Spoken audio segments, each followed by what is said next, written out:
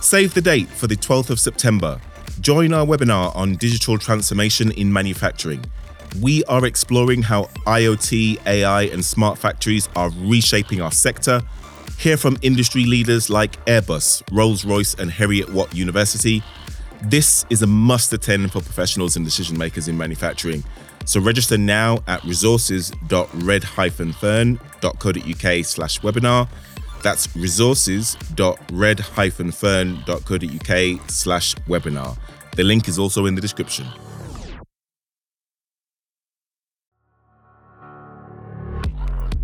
I had a great conversation this week with Kevin Matthews, the CEO of Scott Bader. We discussed the unique employee-owned structure of the business, how the UK government can better support manufacturing, and the global competitive pressures at play. We discussed also how not to be a victim of technology hype. And to that point, we discussed AI and the impact that it's having on Scott Bader regarding employee motivation and innovation. From Redfern Media, this is Remake Manufacturing.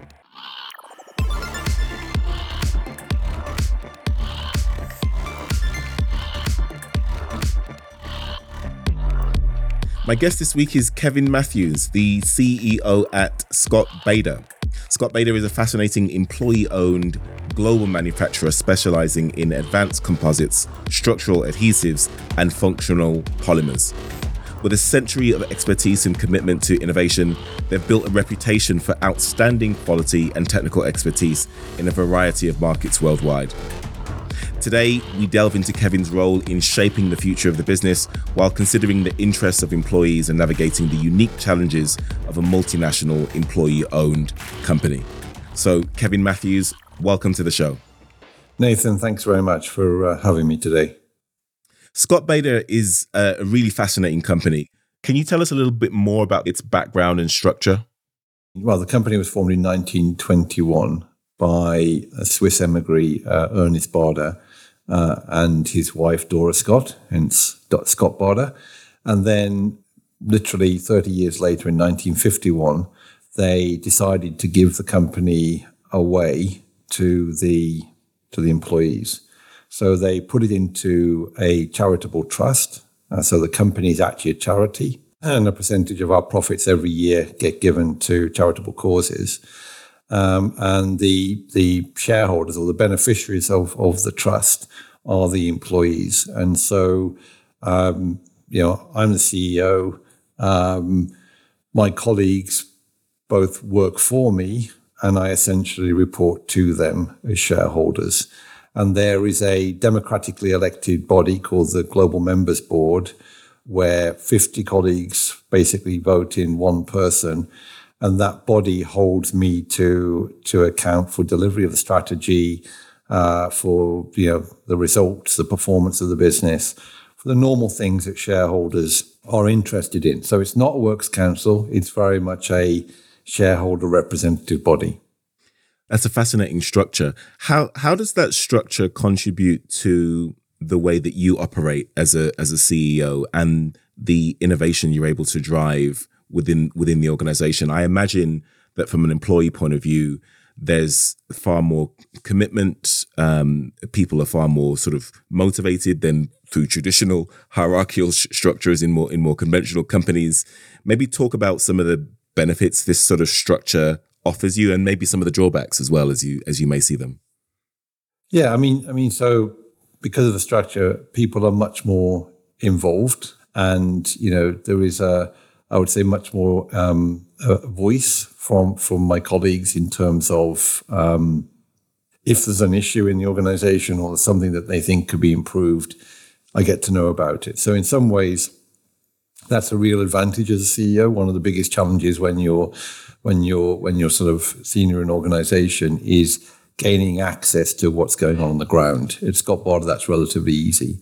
It also means that there's a really strong view around investing in and building for the future. And again, because we don't have quarterly shareholder reports and all that sort of stuff, provided the colleague base as a whole is willing to back an idea or to back a project or to back an expansion plan, then we do it. obviously still needs to have financial return, but we're a bit more tolerant about long-term versus short-term. I think in terms of the disadvantages, clearly there's a lot more voice. So sometimes that can represent, the organization maybe disgruntled over something, that becoming quite vocal. And therefore, it's really important for the leadership team to communicate well, communicate often, and really ensure that we are bringing our colleagues with us at all times, and particularly important when you're going through any transformational change. Remake Manufacturing is brought to you by Redfern Media, the digital agency for B2B manufacturers. We partner with B2B manufacturers to listen, think, create, and innovate. To find out more, head over to remakemanufacturing.com and sign up to the podcast, plus manufacturing marketing and technology insights. Now, back to the show.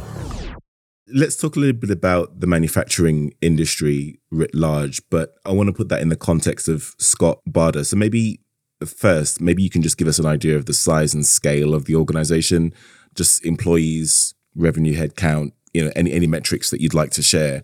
So we're roughly 300 million turnover business, around 850 employees.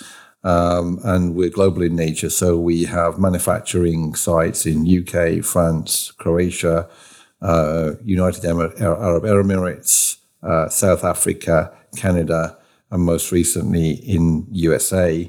And then we have a joint venture in Brazil and have a very strong manufacturing relationships in both India and China. So we're truly global and service, a range of customers across a wide range of markets, everything from personal care through to luxury yachts, through to wind turbines, batteries. So we're doing a lot more in recent years in the renewable space. And one of the benefits of composites, it's very lightweight, but super strong.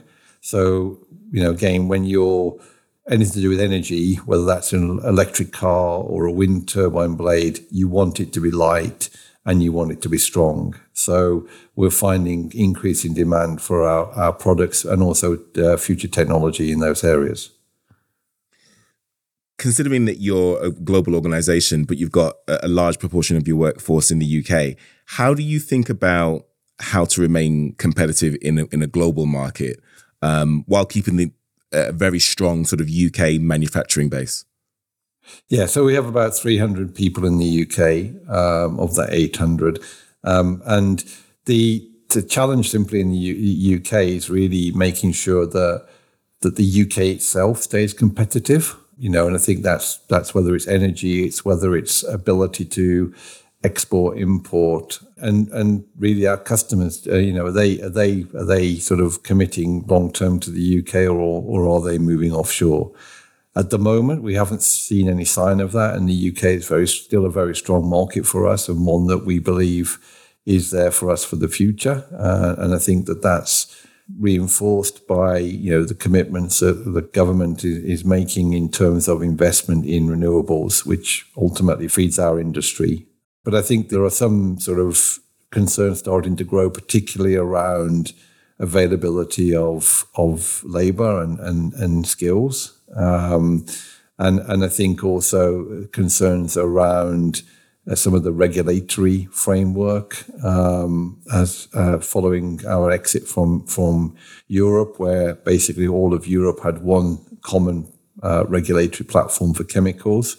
The UK, having left, is now looking at its own version of this, and that could create a significant dislocation in the market, both in terms of costs. So the cost of re-registering materials could be anything up to, for the industry in the UK, anything up to 4 billion, which is a significant number. But also availability of materials in the UK. So there are some concerns. We are UK originated business. We still believe the UK offers a lot of potential, particularly around innovation and technology and capability of our technical base. how well do you think the UK government are doing at supporting the manufacturing industry in the UK, and what more do you think can be done? Okay, I'm also a member of an organisation called Society of the Chemical Industry, which again is a charity formed in 1881, so it's been around for a while, and really represents challenges taking technology from universities, from academia into industry, and that's been its sort of reason for its existence for the last 150 years. And we've just written a sort of white paper for, really directed towards the government and other, institutions. Really, really important that we have a strategy for the UK around its manufacturing and how manufacturing in the UK is going to be supported in the long term. And I think that, anybody in manufacturing is sensitive to the fact that we haven't really had a clear direction for some considerable period of time right now, and that most recently, the rapid cycling of ministers and even government prime ministers has really made that sort of consistency of message and long-term strategic direction quite difficult to determine. And it's really important because investment decisions, plans for the future, predicated and dependent on exactly the policy decisions governments are made, particularly in a competitive world where you've got major investments and major commitments for investments being made in the USA with the IRA fund, and also in Europe with the Green Fund. These are major commitments of hundreds of billions of dollars or euros to support the sorts of industries that we sell into. And in the absence of any policy indication or commitment of intent from the UK government, it makes decisions around investments and commitments of capital much more difficult. You've got a really strong relationship with your employees at the company, and you've obviously got a very long history of manufacturing in the UK as well. When you think about how the company is evolving and certain innovations, product innovations or otherwise, how do you make sure that you don't leave people behind and that you upskill the right people to take them with you? Considering that the business always has to grow and change and evolve and improve, but you also have a responsibility to sort of take people with you as well. How do you strike the balance there? Yeah, that's a really good question, and I think that I think there's just two parts of that. One, I think for any business, but particularly for an employee-owned organization, we need to be rewarding people that come to work with us in two ways. There's obviously, pay and rations, standard, that needs to be met, but also development opportunities. We want to be a really great place to work and for people to grow and really become, and we use this phrase, the best they can be. And that's training. It's opportunities for, doing things that they couldn't ordinarily do. And some of our structure helps that. So individuals can put themselves forward to sit on the group board or the members board or the Commonwealth board, which is a charity board rather. So they can get opportunities which are not generally available to employees in other organizations. But it's that training, it's that recognizing that this is a place to come to work if you really want to be developed. So there's that's the sort of contract that we need to recognize that we're in with our colleagues. You're not just a business CEO with a good understanding of the commercial aspects of how to run a business. You're also a fellow of the Royal Society of Chemistry with a very strong technical background in this space as well. How does that technical expertise contribute to your success as a CEO and board member, do you think? Yeah, I mean, we're in a technical market. We sell technical products into applications which are technical. So it's quite handy to have a little bit of a technical knowledge. I'm sure. Although I'm by no means trained as a scientist, but I'm no means a scientist right now. That's a long time ago. But I have an appreciation for what it takes, and I have appreciation for both the challenges that have to be overcome and the timelines that are often involved in bringing new technologies to market. So that's really helpful when you're in a business and a commercial organization, because you can judge timing, you can judge where other organizations are in terms of their own ability to upscale their technologies, and it also helps me, I guess, glean what is real versus what is hype. Okay, and when any new technologies come along, they always sort of sit on a hype curve, and people slightly oversell them because they're all really exciting. And my job is to not get pulled along by that. And again, having a deep technical background allows me to get a little bit more objective about the real potential behind technologies. But the world is really interesting right now as the whole move towards sustainability and re-looking at what traditionally been petrochemical supply chains and converting them into supply chains from renewables, whether that's bio-based or direct from CO2 or whatever it is. That creates a whole different supply chain game, and again that means that the products that you have need to be redeveloped, need to be reformatted, and just again understanding how you can play that into markets. Fundamentally recognizing that it's your customers that need to drive this change quite often. That you may be, but our job is to make sure that customers can do that, and that we develop matching sort of, if you like, product ranges that are bio-based that customers can pick from if they want to move in that direction. What's a good example of products that have been all hype and no substance, in your opinion? And what's your process for deciding which is which? Well, that's a good question. I mean, there are several waves of these things. Okay, so what's the latest I'll give you the latest one is probably AI. Okay, right. Everything's going to get changed by AI. It's going to have a role. It's going to be impactful, but actually gleaning how it's going to get used and how that's really going to change things positively is down to the very specifics of exactly what application that's in. And I think what tends to happen is, things get rolled out, and then there's a realization that perhaps they don't do quite what's needed for the market or the customers, and then they get rolled back again. And we've seen this. We've seen these hype curves. We saw it with the .com boom in the early 2000s. We saw it with nanotechnology, late 2000s.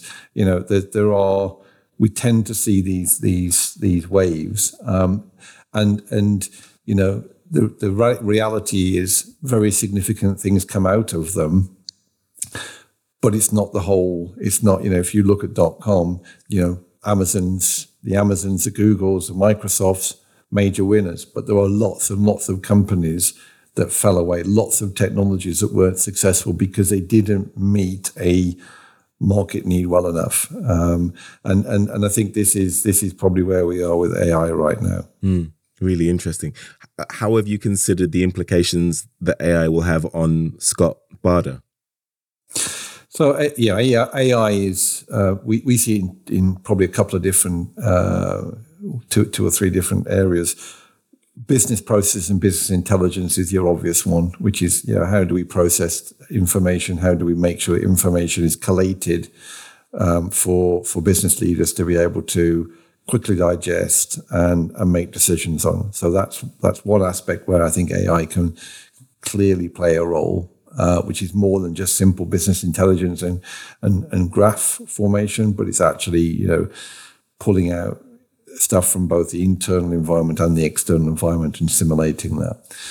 The other one is around our manufacturing processes and really looking at, monitoring, using data, using sensors to actually give real-time data about the manufacturing process so we can continually optimize and ensure improved quality, improved reliability, and improved productivity.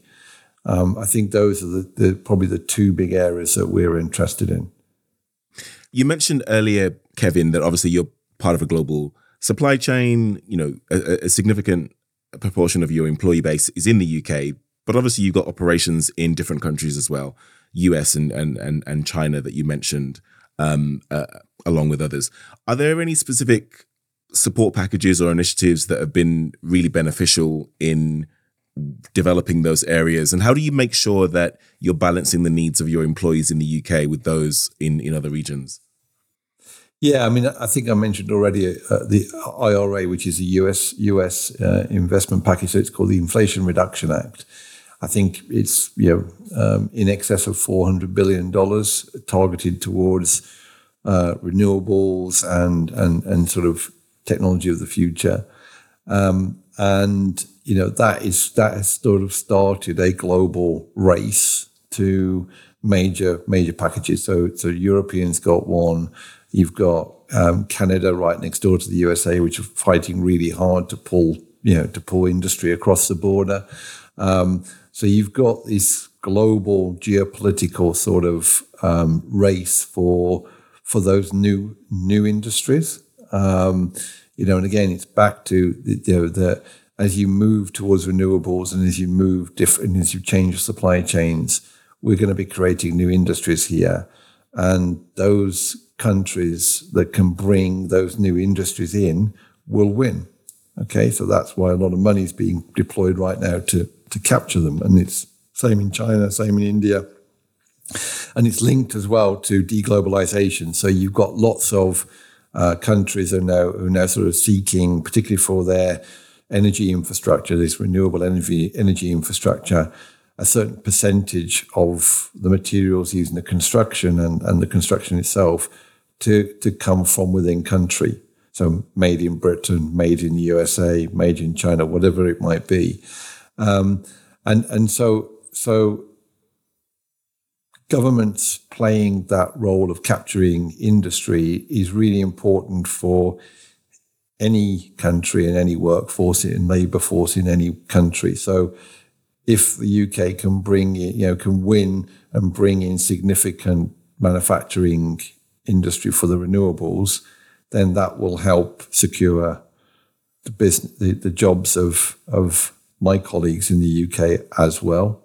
Now, fortunately, we can also export, so we have that flexibility, but that becomes more problematic the more boundaries are put up by other countries. Kevin, we end the show every week with the same question that we ask all of our guests, by asking everyone to share the one invention that if it was never manufactured, your life would be unbearable. Yeah, that's a really challenging one, isn't it? In the modern world, the one invention that I think I would struggle with is the smartphone. But it's probably true. Yeah. Great stuff. Kevin, thank you for being a guest on the show today. Thanks, Nathan, and I've enjoyed it. Subscribe to the podcast in all the usual places: Apple Podcasts, Spotify, Amazon, and Google Music. Thank you for listening to this edition of Remake Manufacturing. I'm Nathan Anibaba. See you next time.